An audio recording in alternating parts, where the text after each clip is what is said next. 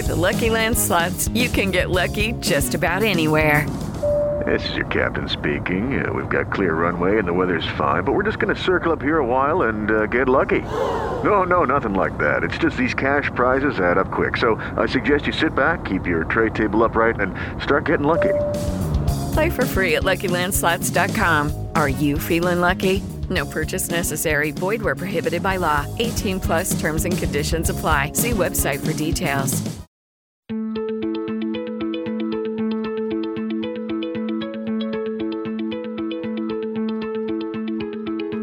I'm Neil Zacharias, and you're listening to Eat for the Planet. On this show, we try to answer the question, how can we eat in a way that nourishes us without starving the planet?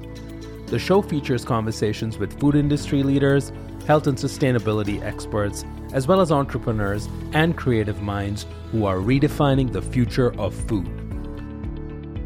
This is a fascinating episode of the podcast. It features Fengru Lin and Max Rai, two of the founders of Turtle Tree Labs, a new food startup that's working on a groundbreaking technology that has the potential to shape the future of not just how we get dairy milk, but also how humans will feed their infants. Turtle Tree Labs is the first biotech company in the world with the ability to create milk from all mammals. In this conversation, we cover how and why Turtle Tree Labs got started, the unique technology breakthrough that enabled the company to create milk from stem cells of cows, and why they decided to focus on dairy byproducts instead of liquid milk. But this is a wide-ranging discussion that gets into everything from the macroeconomic trends around dairy to the challenge of developing a unique product and go-to-market strategy for the company's game-changing technology. I really enjoyed getting to know Fengru and Max and learning about their bold mission and the important combination of solid science and business smarts that's driving the company's efforts. This might be the first time you have heard about Turtle Tree Labs and the work that they're doing, but I predict that this company is going to do some big things in the years ahead and is well positioned to transform the future of milk production.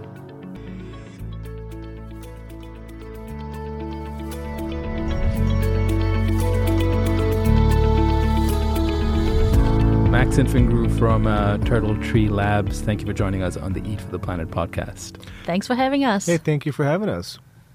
So you both have a background in the tech industry, I hear, which one can argue that you're still in the tech industry. So, but the work that you're doing now is focused on food. When did both of you start thinking about food and the problems with food? Mm-hmm. So my background has always been in tech. I work for Google, I work for Salesforce. But on the side, I love to make cheese. And in the search to find good milk to make my cheese, that's where I found the problem statement that we needed to find different ways of creating milk. And that's how this company started.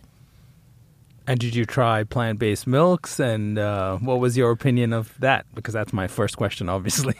Sure. So plant-based milk is great for substitutes for drinking milk, but to create cheese and yogurt and butter, cream, these good byproducts that comes from the milk itself, you need the actual composition of milk that you require for the casein, the whey, the different bacteria that's inside that would react with the calcium that's inside to create these byproducts. So you're not able to create the true functionality of these byproducts without the full milk. And that's why we decided to work on this alternative to current methods of creating milk. And what about you, Max? Well, I can tell you right now, when we first started this project, it wasn't where we are today. We went down a few different methods first. They failed, and just this is how business is. You keep working and you keep churning, and we ended up finding, our science team actually ended up finding other way to do this, because originally we tried this something called the recombinant method, which is you take milk into a bunch of little components and you mix it all up, and you have the full composition. So that was our initial plan and how we started. Now, through working through that, we ended up finding the right way to do this, and we'll go into that in a little while. Yeah, so let's, I want to even start back as in when you first thought, okay, I need a better way to make cheese, and I'm going to try to figure out what this alternative milk is going to be. Were you aware of some of the recent, obviously I'm guessing you were aware of some of the recent developments in cell-based meat and the technology when it comes to recombinant proteins, but also, I guess they're calling it cultivated production of food as well. And when you say you had a tech background, I'm assuming that was not in food tech. So where did you find the people to do the research in the first place to identify which one of these solutions could be the one for you? So personally, I've been following the cell-based companies for quite some time. Right when Memphis first started, some of these other companies started out. I'm very passionate about the space. And although you're right, my background is actually in AI, machine learning, and to a certain degree, even quantum algorithms. But I'm very passionate about this space, and I do have some friends in who are PhDs in molecular biology and stem cell research. So initially, we pulled some of these researchers together and started brainstorming and looking at different ways of doing this. And that's where we started the path to trying to make this happen. But I knew right away, though, we had to use the cutting edge technology, which is the cell-based tech, to be able to achieve this. We just had to find out how to do it. And you have a third co-founder, too, who has a more slightly different background compared to both of you. Sure, yeah. So M, short for M. Kulima, he is third generation of Clover Sonoma, one of the largest organic dairies here in California. His company has always been a dairy processor. They source milk from 13 different farms in the region. And to become organic means that he has to lead these 13 farms to be organic as well and bring all this to B Corp status. So his dairy processor is definitely a kind of company that Turtle Tree looks up to and hope to work with in the future.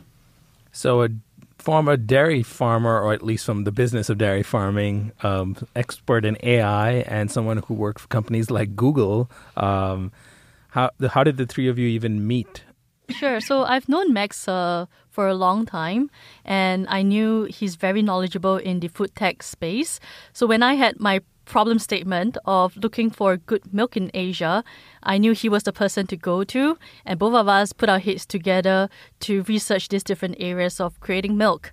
And that's when we found out that we should use stem cell-based milk methods to create the milk. As for M, I was working for Google previously, and his wife, coming from the US, Google, had the opportunity to work for Google in Singapore. So he came along as a trailing husband, and that's how we got to meet each other. It's really interesting that you chose milk, because I've sort of been surprised why that wasn't one of the first places that most companies started.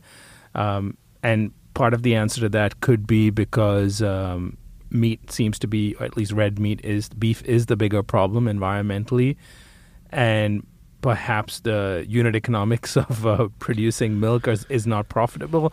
I'm just trying to figure out why before the three of you came around, which was about a year or so ago when you started working on this, why were other companies that were focused on the cell-based space not thinking of milk? Like, was there something unique about milk that made it challenging? So, first of all, trying to make milk directly from cells is not really possible.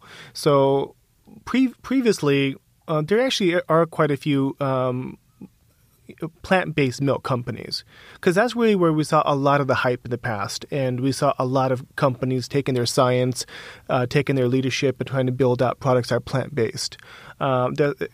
Only recently, in the last few years, there's so much innovation in stem cell research, where we're able to differentiate cells into different in different ways, and of course, expertise has also grown along with that. A lot more science is involved. So we are going to see more of this. We know that we're the first company in the world that's able to use stem cell-based technology and find a way to create milk, but we know that we won't be the last. And so you found talent, obviously, that could help with the research. What is the technology at the highest level for someone like me who has zero idea about any of this? Sure. So what we're doing is we are sourcing stem cells from four different sources. It could be from the milk itself, from the mammary glands, and others. And we have patented all these four different sources of stem cells. Then we will differentiate these stem cells into mammary glands, which is really building the engine that would then create the milk. These mammary glands would then be put in a special environment where it would be induced to make milk, and thereafter the cells would be filtered away, and the end product is milk without any of the GM cells. So as opposed to meat, which I understand is about cell replication, this isn't about replication. This is about actually extracting mammary glands or cells and then having that produce milk in outside of the cow. That's right. So it's really amazing because we are not consuming the cells itself, which would dramatically lower the cost. And as well, these cells can be induced again to create the milk. So there's less wastage on the media that is used to differentiate the cells, as well as the reuse of these cells. And this may be a very dumb question, but I guess when I think about cells producing milk outside of a cow, the first thing that I was wondering is that doesn't the cow have other things in it that helps produce the milk besides just the cells? I mean, aren't you drawing upon nutrients from the cow's digestion? How are the cells able to produce it? Do you have to feed it some media and nutrients so that it is able to sort of do the same thing that a mammary gland of a cow would do? Absolutely. So you're correct in saying these cells would need to be in a special environment to start lactating. So some of the things that needs to be in an environment would be things like vitamins, minerals, insulin. And for us, lucky for us, 90% of milk is water. So a lot of that media would constitute of water. Another reason why I was kind of surprised no one tackled this problem first. It seems to me, I know it's not easy, but it seems to be a much simpler problem to tackle versus trying to recreate muscle meat and fat and other things that a lot of companies are focused on. So I think you're right about that. But I think it was a way that it was approached. Because remember, we initially failed the first month or so trying to do this recombinant method. Because if you look at this in a traditional way, everybody's trying to look at the milk entirely and seeing how they can break it up and create the different components and mix it up. And directly, the cells themselves we can't create milk out of. So it was a lot of back and forth between our science team and ourselves that actually found this other method of doing this. And then, of course, it really helped that our lead scientist is a stem cell biologist whose expertise is in differentiating these cells into mammary gland cells. So that was a big part of it. These type of expertise is not across the board. They're not. A lot of these other companies may not have access to them directly. Yeah, and go ahead. And if I may add, we have friends from Wild Earth, Ryan Bethencourt. He himself drew up a really cool matrix in his office that talks about the different food types on the y-axis. For example, seafood, chicken, pork, beef, and in the x-axis is plant-based, and the second one is recombinant method, and the third is cell-based. So for the dairy axis, again, cell-based, it was empty before we come in. So it was just a matter of time before someone thought of a technology to fill that gap, and we just happened to be the first. Yeah, and what I've gathered is that it doesn't mean that the recombinant method doesn't work. It does. Some other companies have figured it out. Yes. It also doesn't mean that plant-based the technology there hasn't evolved. There are some companies that are now skipping the nuts and seeds and finding ways to combine plant proteins to produce milk-like products. So others maybe had the scientific expertise or the background in molecular gastronomy that you need for the plant side of things, and you just happen to have the right scientists that got you to this point. And their goals might be totally different, right? So that's the other thing. This space is so new. There's so many different possibilities that many of these other companies have a different goal. Our goal was different. We were looking at, okay, how can we find a way to create the real thing? Because it was the byproducts that we were really interested in, not really necessarily even the fluid side, because it's a $700 billion industry, and the vast majority of that is actually all the byproducts. And that means the cheeses, the yogurts, the butters, and all those type of things. And to be able to directly access those, we have to start off with that base component. And that base component is real milk, real raw milk. Yeah, and how did you know going in that you were focusing on the byproducts? Was it because of Fengru's first interest in cheese, or was it purely because you felt that was sort of the white space, literally?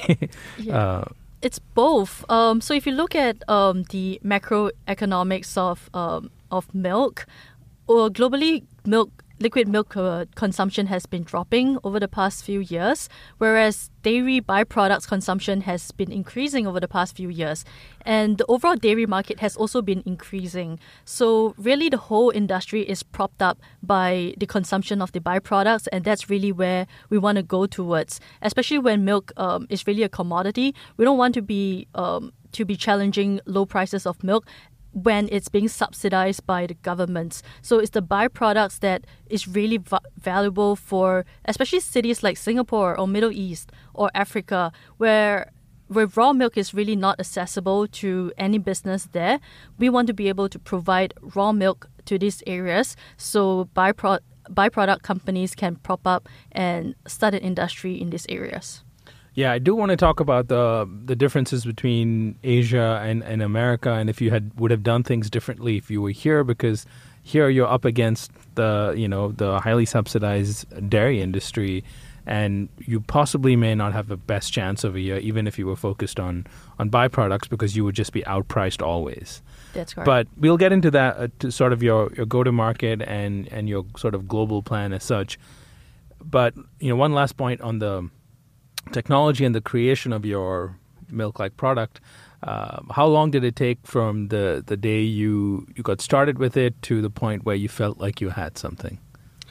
It was several months. Once again, it really helped that our lead scientist has experience already in this area, because if we were to start entirely from scratch, it could have taken years. So having her come into the picture with this expertise already in place and already differentiating some of the cells, it became all about optimization and looking at finding ways to make this product happen in the lab. So it took about 5 or 6 months before we started seeing early success. Following that, we started filing our patents around that. And here we are today. We are looking at continuing the optimization process and scale up next year. Mm-hmm. And so the product that you get as a result of extracting cells or mammary glands and then feeding it the media and the nutrients, it then lactates and produces a substance. What is that substance? Is it milk? Is it exactly like milk or milk-like? It is the exact composition of milk, and it's the way we do it. That's where our secret sauce is, and the methods and the type of media that we use and how we go through the process. But at the end of the day, we're able to get that one-to-one match, which is huge. And when I say one-to-one match, we're talking about what that cattle or that bovine was able to secrete prior to this, to what we're doing in the lab. So outside the lab, with what it's doing, that composition is identical. What about the ability to use your technology to improve on milk, right? Because milk, before we even go ahead about what you're going to do with milk, one of the things that I can't get past is just milk generally, as much as it's consumed globally, most people can't even digest milk in the world. Secondly, milk tends to have a lot of other things in it that are not good for people's health. So how are you able to, yes, you're trying to recreate milk, but are you also trying to improve on milk? And perhaps in the beginning, all you're trying to do is create a one-to-one match, and then you will come up with milks that can be consumed by everyone. Sure. So Let me get to the pathogens part first. In the traditional way of producing milk is harvested from the cow and then is transported to the dairy processors and is mixed with milk from thousands of different cows. So there is a very high chance of contamination in this whole process. So our way of creating milk allows us to get to the source of the milk without having to go through the chances of contamination, so we can cut out the pathogens that could be outside and present in existing methods. On top of that, we're also able to edit some of the milk production to remove lactose as well as lower cholesterol and increase things like vitamins and other good things that are good for the family and good for the baby. So another interesting thing that we are focusing on, it's also capturing the snapshot of the lactation cycle of a bovine at its optimal time. So what I mean is when a mother cow gives birth, the first milk that comes out is called the colostrum, and it has the highest antibodies, the highest vitamins, and the highest level of minerals to help this baby with his first days of his newborn life. So this colostrum is extremely valuable in the market, and we are able to capture this as a snapshot and provide it as a product to consumers. That's super fascinating. So to me, it sounds like you are able to get all the good that is in milk and that people like without all the bad that no one really wants. And I guess then the next obvious question is it safe? How do you know if it's safe? The great thing is we're working with the Singapore Food Agency, which is the equivalent of the USDA, FDA here in the States. That's a really big thing because we're a big part of that safety discussion. We are helping to build out the tools that are required to test it. We are working together with these agencies, including A*STAR, which is the National Research Institute, to put together these protocols that go through not just our product, but other products that are coming online that can have a stringent testing process. And once we get that stamp of approval, actually it's a gold standard in Asia. If you have a Singapore stamp of approval, basically everyone in Asia trusts your quality. That's correct. We do have parents from around the region, from Indonesia, from China, who come to Singapore to buy big cans of powdered milk to bring back to feed their babies. It is a golden stamp of approval. This is an important point. You brought up Singapore. I mean, I think that's a crucial point about a lot of what you're trying to do over here, because you're doing it in Singapore, which today, as of now, in the year 2019, almost 2020 now, imports about 90% of food. Is that correct? That's correct. And so Singapore is not looked upon as being a country where the world goes to get food. I mean, the food there is great when they cook it, but it's not an agricultural country is what I'm trying to say. So it sounds like the government is very... is sort of on your side and is working with you hand in hand from the get-go to make sure that everything can not only get to the market as quickly as possible, but also meet all the stringent standards. Is that a correct way of categorizing it? That's correct. Growing up from Singapore, food security has always been a big issue for us. So we are very big on sourcing food from various sources so that we don't put all our eggs in one basket. And currently we have this goal, this national mandate, that by the year 2030, we want to be able to create and produce 30% of our nutritional needs. And this means that the government is working through the different agencies to incubate an environment where food tech, ag tech is incubated and grown within the country. Yeah, I think that's... that's very smart. I wish more governments around the world were that forward-looking, including ours. But perhaps we will get there. And so when you've made this prototype product, now you know you're onto something. What did you do next? Did you start experimenting, making cheese with it? Was that your first go-to, since that's how this all began? And what have you been able to do with it? And tell me the results. for us to be able to get to this point where we can actually produce the real thing was a huge thing. That was our proof of concept. That was where we wanted to get to. And internally, we decided once we got to a certain point, we're going to go out and raise funds. And that at that point, we can accelerate the process because then we're going to need a much larger team. We're going to need to there's going to be a lot more folks involved. So that was really what our focus was, and that's where we are now. Coming up in Q1 or so, we were planning on having a big media day where we're going to have the milk and some of the byproducts of it for display and invite some of the best folks out there to come and try it in Singapore. So we have some things that we're going to do down the road, but at this point, it's been a huge accomplishment for our team to get to this point. And our science team is still working hard.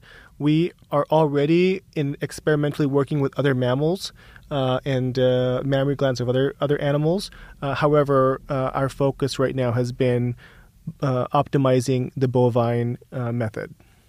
And could you possibly also use this for infant milk for human beings down the line? Is that any difference? That is a massive industry. We are in talks with a few companies, baby formula companies, because if you think about it, this would be as close to real, mother's milk possible. We've come a long ways with baby formula over the years, and it's very, very good quality these days. However, it's still very different than real mother's milk. So in the future, we can definitely see ourselves working together and maybe even being the next generation of mother's milk that'll be fed to babies. Interesting. Wow. And obviously then I didn't want to ask this too early on to be a downer, but how much does it cost to make this? Because, because if you can't make it cost efficient, this is a nice science project. Absolutely. So we started off with a pretty high number because it was a very early stage. It was about $800 a liter at one point. But we've optimized the process and we're down to $180. Yeah, about $180. Now, this is a good thing for us because $180 a liter of milk that's not coming from a cow is a big deal. Now, from this point, it's only going to be driven down. We're talking about once we get our own media that we're working on, once the food grade synthetic version of FBS that's going to be released by a few different companies. That's going to be 100 times cheaper. That comes out, as well as the large scale bioreactors that are being designed. We can definitely see the prices coming down dramatically. We not close to what we're talking about with $2 a gallon. However, it'll be a premium product that will be in line with what's on the market these days. And how are you planning to take this to the market? I mean, you said in the beginning you never had the intention of playing in the liquid milk space. But still, to be able to scale the production and to be able to bring down the price, there's going to be this entire infrastructure that you're going to have to build around your company, whether you decide to sell it directly to consumers in the form of milk or supply it as an ingredient to food service or other food manufacturers to create other products out of. How did that... Yeah, just walk me through kind of your thinking process because, and I'll just say one more thing before you answer, is that the reason I want to stress on this is because you obviously figured out something, right? And it sounds like it hadn't been done before. Even me who knows nothing about cell-based products can see why this is different and why this is not the same as what's happening in the cell-based meat space. It almost seems magical and amazing, but if you've done it, then I'm sure you've done it. And now, that's great. You figured out how to make this, and maybe it's expensive right now. You could easily mess this up completely now with some dreams of becoming the next big dairy manufacturer or competing with Nestle and building a brand. So tell me about your internal discussion. And perhaps this was the thinking all along, so you didn't have to have an internal discussion. But where do you go once you already have figured out that you've got something here? Sure. So Kulima M, his family runs Clover, and we have seen firsthand how big Clover is, how big these dairy processing plants can be, and how expensive they can be. Setting up these things would cost tens of thousands of millions of dollars, and this is not something that we want to do to be able to create impact. We could raise funds, we could build one plant, but that's the end of it. We want to be able to impact the world through working with partners that have existing customers, existing logistics, supply chain, existing processing plants. So these are the people that we want to work with. So we don't want necessarily to come head-on-head against people like Nestle, FrieslandCampina, Unilever. These are brands that we love, and these are brands that we respect, and we want to enable them to start to transition over from existing ways of sourcing milk, slowly in a ramp process to our way of creating milk. The reason is currently milk is a commodity, and sourcing milk is a very sometimes could be a very unstable pattern, because cows in different lactation cycles would create different fat content, would have different volumes of milk. So sometimes dairy processing plants, they would have to manage their inventory in and out quite carefully. It's a very fine dance that has low margins. So to be able to tell them that they now don't have to worry about that, but can have a consistent and reliable, clean source of milk, that would really help them in giving their customers a consistent source of milk as well. So our plan is less like something in the dairy industry. It's more like something that is happening in the tech industry. We see ourselves a little like ARM Semiconductors, where they are the largest chip company in the world that doesn't create a single chip. So we want to be the largest and most innovative dairy company in the world that don't provide and don't create our own dairy. We want to enable existing dairy processors to create the dairy and provide the same source, the same cleanliness and trust to their customers. This is a big deal because this allows us to focus on what we do best: innovate, continue the R&D, look at other SKUs, maybe a higher fat or other different type of content milks that are out there, and continue to provide this to our partners that are actually doing this. Another great thing is these folks already have distribution, consumer bases. Working together with these guys, we can actually help them figure out what's the right product for them that they can end up selling to their consumers. Allows us to be nimble, lean, and to continue to innovate. So Turtle Tree Labs stays as sort of a licensing platform. Are you planning to basically license out your technology and the know-how associated with the production of your milk or milk products? And how far along are you in understanding what that will take, in the sense that, yes, you've done this in your lab, but now if you have to do that at a certain volume per day, what kind of equipment will be required? What kind of inputs and resources that will be required? Even if you're not doing it, I bet no one like Unilever or Nestle will even look at it if they don't have a sense of what it's going to cost and is it going to be cheaper. I mean, that's a sad thing. There's enough sustainability reasons why, if this works, people should do it, but it comes down to cost. So you're right. So this is a good part of 2020 is going to be R&D into the bioreactors, these large-scale reactors that they will end up using, as well as starting to build the expertise around the change management. Because we can't go around just selling people IP and say, there you go, good luck with it. We have to build that expertise so we can actually hold their hand through the process, what this plant looks like, if this is going to augment your existing source of milk, this is where it's going to sit in your existing process, and actually work with partners to enable that part of it. That's a very important part of what we do. It also becomes an extra revenue source as well for us, and is a big part of our growth. Every one of these processing plants are a little bit different. We've seen that. Geographically, their source of water, everything is a little bit different. So it's gonna be a very close partnership, and we're going to have to help them through that process. And so in terms of revenue sources, it sounds like, so you have the licensing of the actual the IP, you have value-added consulting services, professional services, sort of support that help them kind of shift their existing processes and adopt this, what other new, like, how are you thinking through this as a lean company, kind of operating like a tech company, but sort of feeding into the food world? Sure. So for these technologies, it's all great, but we also want to be able to enable consumers to make a conscious choice.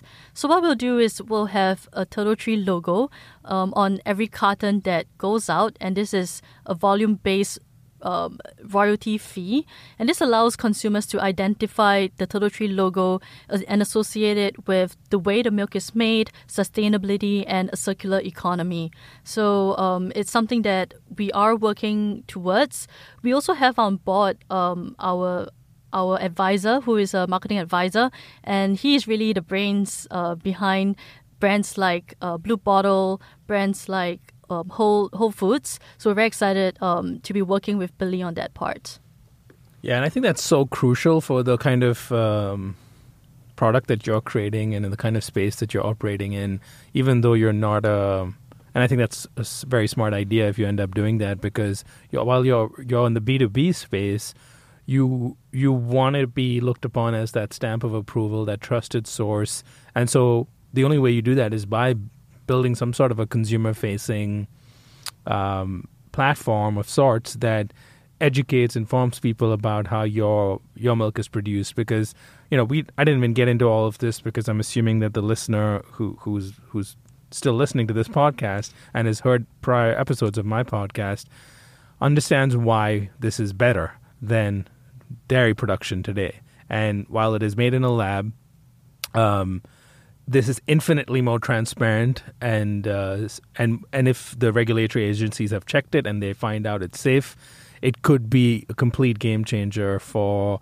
the world, the food system globally, actually. So I do think that it is important that consumers who don't know about sustainability and who don't understand that it takes 700 cows in a typical dairy farm, and the amount of gallons of water takes 1,800 gallons for one gallon of milk, and the amount of waste that's produced in these dairy farms, and doesn't see that insane, barbaric, destructive system that produces that glass of milk or the cheese that they love so much. It's important that they understand why this is superior, better, safer, and is the way for the future. And I think no one else is going to do that except you're going to have to take on that role if you are sort of at this point the leader in the space. That's correct. And I've been through that journey myself, sourcing good milk within Asia. I actually went to Indonesia, I went to Thailand, and I evaluated different options. Work with the local farmer, work with the local processors, the cooperatives, or the large dairy brands. But there are a lot of problems within the dairy industry in Asia, and I'm sure in other parts of the world. Things like contract farming, politics within the industry, hormones like RBST pumped into the cows to increase milk yield. So I have a funny story to share. I even evaluated taking over a 200-cow farm at one point. So I visited the farm. It looked great, but there was no land at all for these cows to walk around. There was no grazing land at all. And when I walked in, I saw this male cow bull at the side lying down. So I asked the farmer, hey, what's wrong with that male bull? And the farmer say, well, a few days ago, he was leading a pack of cows in front of this bull, and this bull got really excited. He jumped up and landed on the wrong side of his foot and broke his leg. Oh. So the whole environment is just not that great for a healthy cow with calcium that would supply good milk. So this whole environment really shaped how I want to drive this company. I really want to focus on replacing factory farms because it's really not good for the environment, and the cows they're not having a good time. Yeah, that's an understatement. They're not having a good time. I mean, but how long do you see this process taking to get to the point? Let's just say in Singapore. Let's focus on Singapore first, and then we'll see what your plans can be in other parts of Asia, and then maybe globally. What's the time frame until you're able to sign a big partnership with some sort of a dairy manufacturer or a big CPG company that can use your product as an ingredient? We're going to be working next year, all year, on design, bioreactor designs, and hopefully by the end of the year, we're hoping to have a very small scale demo plant. That can be the showcase of how plants will look in the future in Singapore. Following that, I think in 2021 we are going to continue optimizing because it's going to take some time to be able to perfect, harden the type of process. One thing that she didn't tell you is these plants, these dairy plants that are out there, these things churn 24/7, and that's what they expect. These dairy processing companies do not stop usually. It's a continuous process. So whatever we end up building has to be rugged. It's got to be able to withstand all the wear and tear. So we need to be able to get that right before we go out there and put this into any company. But I do believe that we can get this nailed in by the end of 2021 and try to bring on some of these other folks in the dairy industry. We've seen a lot of excitement. We've had several meetings already with some dairy processing companies, and many of them love the concept. They see this being a big part of the future because if you look at what's happening with sustainability, it also creates an uncertainty for them. And they want to have some kind of an insurance policy as well. This can be their insurance policy of what happens at some point when the existing supplies and sources are no longer as reliable.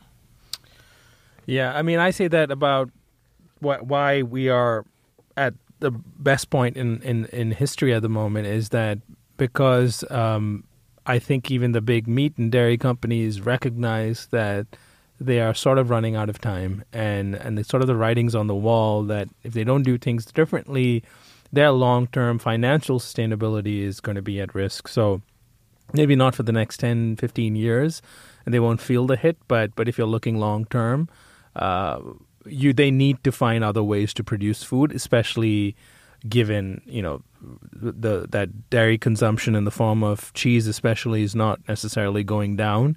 And also that, there are more people being born every day than ever before. And so you have those two factors adding in, and we're obviously destroying our natural resources in the process. When you have these conversations with them, I'm sure they are experts at, the unit economics and how much they pay to source some of this dairy, the milk that they currently use and process. When they look at something that you're doing, what are the toughest questions that you get from them that make you sort of have any doubt in your mind? And I know having doubt as an entrepreneur is not a good thing, but it comes with the territory. But what if anything has given you some moment to pause? Because I know in the last few weeks you've been out here in California talking to really smart people. Have you extended your timeline? Have you reconsidered some of your go-to-market strategy? Because it's one thing to sit and dream about what you're going to be. The other thing is to actually talk to who may be your potential partner, and they tell you on your face, there's no way you can supply at this price unless you do X, Y, and Z. Well, a few different things. First of all, we were able to witness the sheer size of the machinery. So when I see even existing alternative dairy companies out there, when they go in and take a look at how many 25,000, 50,000, or sometimes 250,000 gallons a day some of these small processing companies go through, it just shows you that this is not going to be an overnight success, and the technology is not going to be implemented overnight. So even once we start implementing our tech, it might be a ramp-up process where the first year to 2 years might be only 10% or 20%, and based off of the success, it'll ramp up. So there was a lot of learning for us as well, just with these discussions with these folks.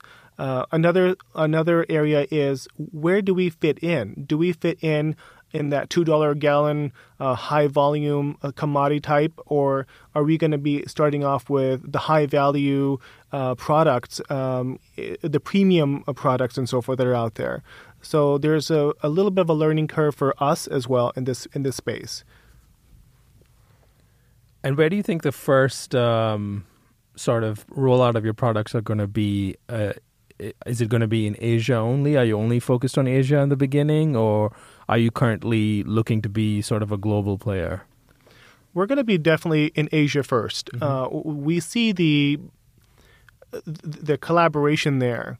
We're able to work closely with the Singapore Food Agency. They're able to help us go to market much faster. It's going to take a little longer to come to the U.S. We have a lot of standard of identity issues here that will take longer for us to go to market. Not just us, but I can see a lot of other cell-based companies also going to market in Asia much faster. There's a lot less lobbyists, virtually none, and the demand is there. Currently, milk is not really a commodity in Asia. Yeah, and not to forget, Asia just a few years ago actually surpassed Europe as the largest dairy market in the world. And the per unit price of milk in Asia is the lowest. So you can think of this discrepancy as the largest potential for growth in the Asian market. Yeah, so tell me more about the Asian dairy market. I mean, beyond just, Singapore and Southeast Asia, I know India is obviously a huge player in that space. How do you think your technology and your capabilities are going to be able to sort of I wanted to use the word disrupt, but I'm not going to. Instead, how are you going to help the dairy businesses in these different countries transition in the next few decades? A lot of the dairy that we get from Asia is imported from Australia, New Zealand, and sometimes in Europe and in the US. So we have very little dairy production and output to begin with. So our kind of disruption is really allowing non-existent companies, dairy byproduct companies, to crop up within this region and creating our own food, really, where previously it was all imported. And once we're able to get to that raw milk, right, locally, regionally, that also enables all kinds of other businesses from coming up. You can see new cheese companies or yogurt companies out of Singapore, where traditionally you just couldn't do that. You have to have that raw ingredient first, and everything's imported. India, by the way, is a huge market, but they're just trying to feed their own people. And they don't get the opportunity to send that all over the rest of Asia, which is massive. Yeah, and China import 80-90% of their milk from New Zealand. So this is definitely an area that we could build a stamp of trust from Singapore as well. And another good data is out of the world's 5 largest baby formula companies, 4 have production plants in Singapore. So these are some of the companies that we can start thinking about working with once we have a reliable product in the market. Yeah, so it sounds like in Asia, it's just nothing but opportunity. And if anyone is going to be concerned, it's probably dairy farmers and the dairy industry in New Zealand and Australia, because there isn't one to speak of in parts of Southeast Asia specifically, as well as China. So it allows you to get to market pretty quickly because you're basically creating something where nothing exists. But you can then also license the technology to processors in other parts of the world, including Australia, perhaps even the US. But then, of course, you then have to deal with their regulatory environments, their incumbent industries who are probably not going to be so pleased to or welcome you with open arms. That's true. And well, on the other hand, if you look at it in a different way, when milk is imported from New Zealand to Asia, it needs to be heavily pasteurized and homogenized so that the milk arrives in a stable condition. And milk is 90% water. To be able to logistically ship such a large volume, such a heavy product to other parts of the world, that is a lot of costs involved as well. So if you can transfer some of that cost into a hardware cost to build plants closer to the consumers, these are some cost shifts that we can also discuss with these dairy processors. So what's next for the company? You are now out of stealth mode. People have heard your name and have a sense of what you're building, and you are out talking to potential partners as well as investors. where do you see the next? Yeah, you did allude to where your focus is going to be in 2020 and 2021, but what is the next phase of the company? Because you're at this crucial point again. I keep stressing you're onto something, but it's what you do next that's going to determine if you're going to be relevant 2 years from now, or you're going to be this experiment gone wrong.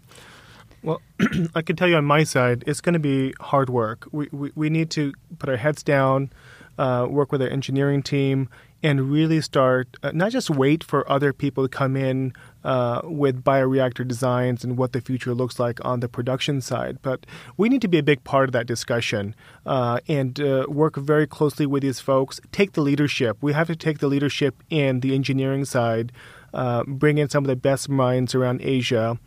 We have access to some amazing people at A*STAR, which is Singapore's leading research institute, and help to design and build what these scale-up processes look like. That's a big part of going to market and being able to have a product that we can actually sell at some point.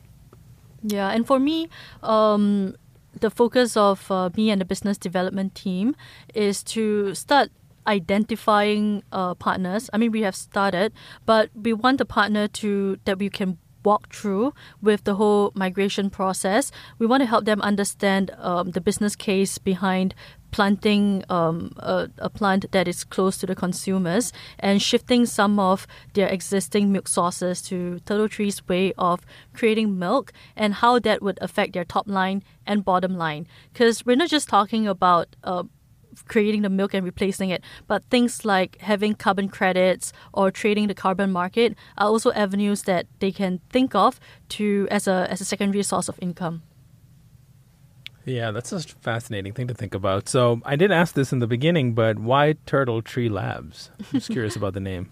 Sure. So turtle and tree, these are symbols of longevity. And we really want the earth and the plants, the animals to live as long as we can in the same environment. And really the name rolls off the tongue really well. Turtle Tree.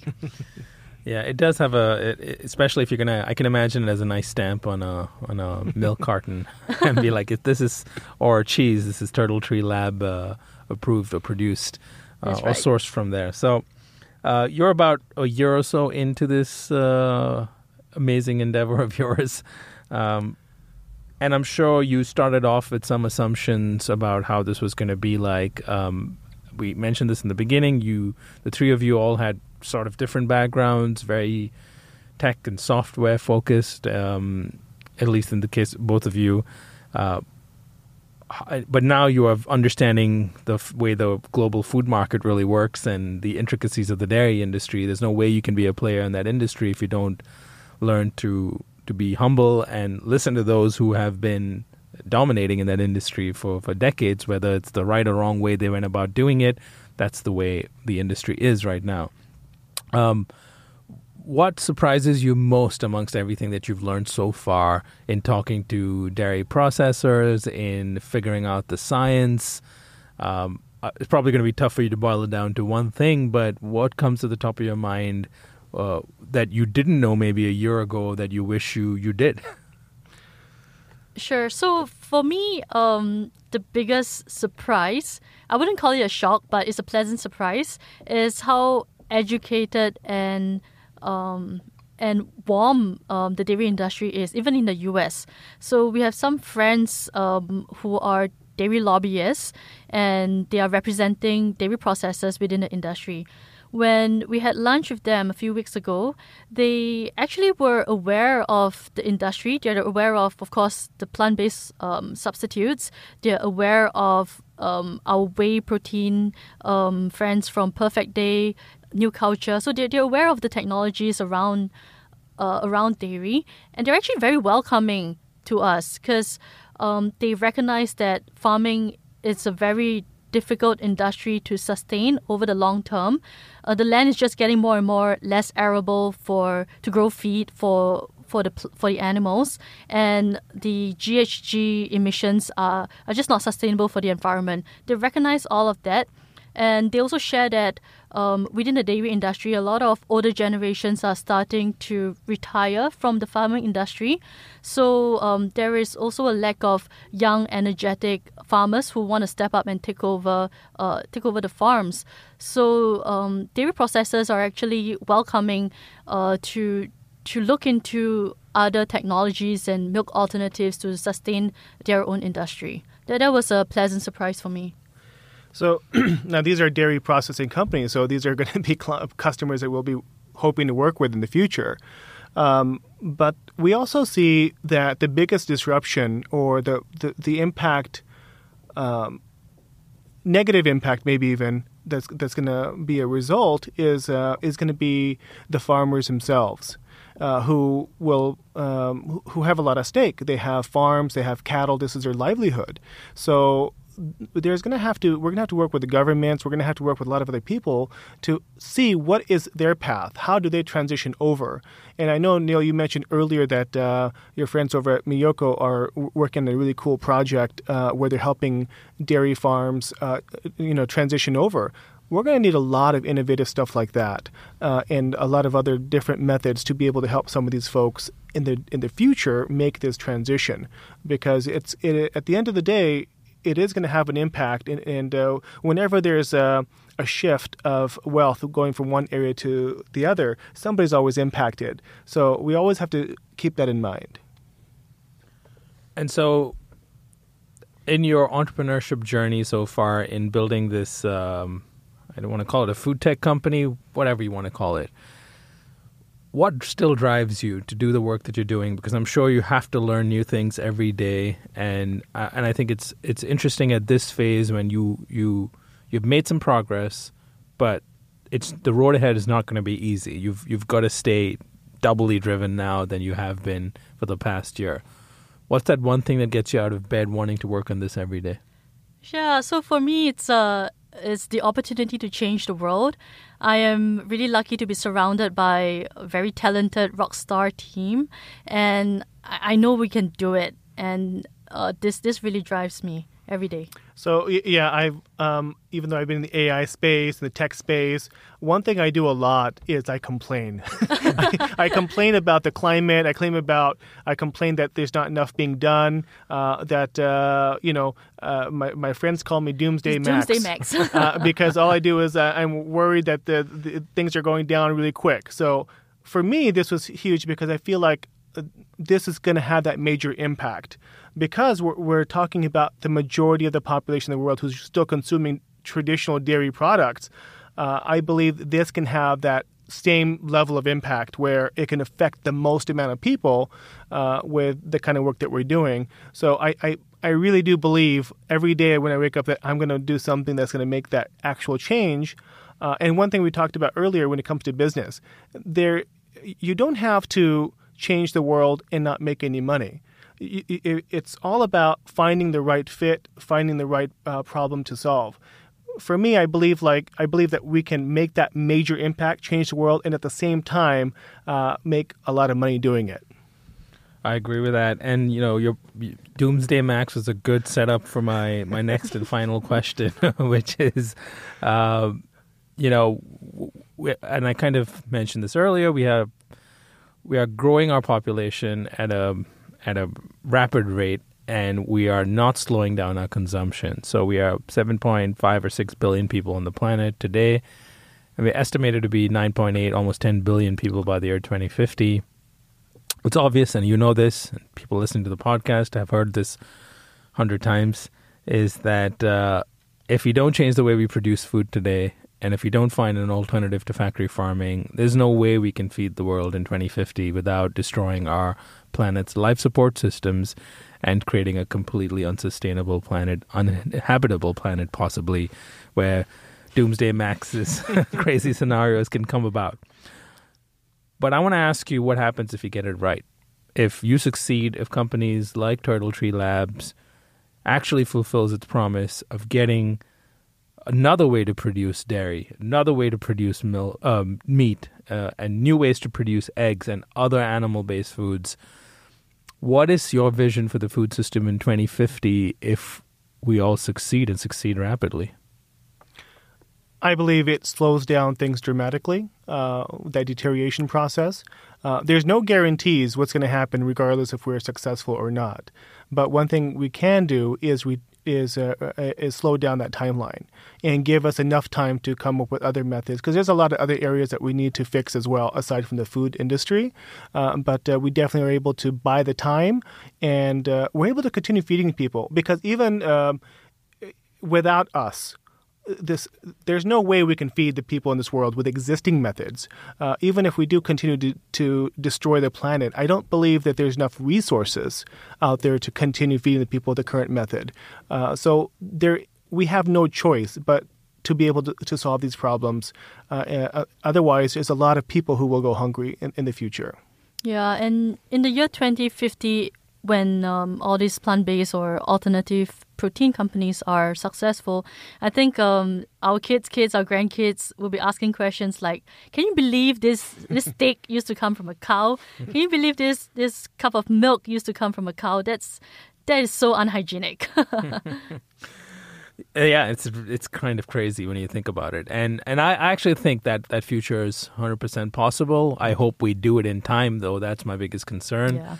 And so it is a bit of a race against time, and I am glad folks like you are working on this, and other people are willing to go out there and try crazy things like extract stem cells and then find ways to get them to lactate so we can produce milk by taking out the factory farm and taking away our dairy, the current methods of producing dairy. So I'm obviously going to be cheering you on as you go on this pretty tough journey ahead.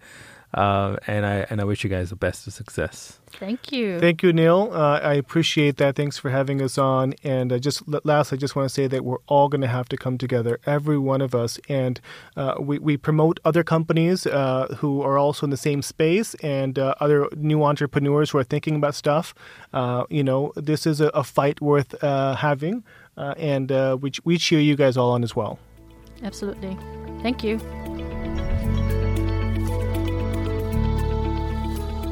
You've been listening to Eat for the Planet with Nil Zacharias.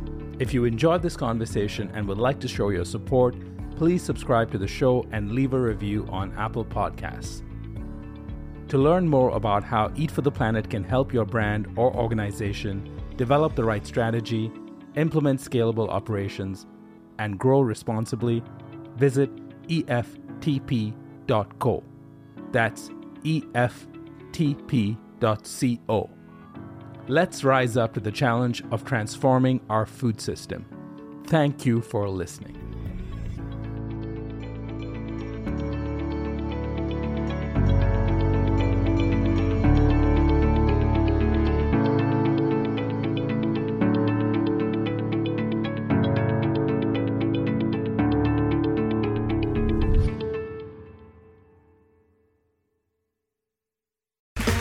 Okay, round two. Name something that's not boring. A laundry? Ooh, a book club. Computer solitaire, huh? Ah, sorry, we were looking for Chumba Casino. That's right, ChumbaCasino.com has over 100 casino-style games. Join today and play for free for your chance to redeem some serious prizes. ChumbaCasino.com. No purchase necessary. Void where prohibited by law. 18+ terms and conditions apply. See website for details.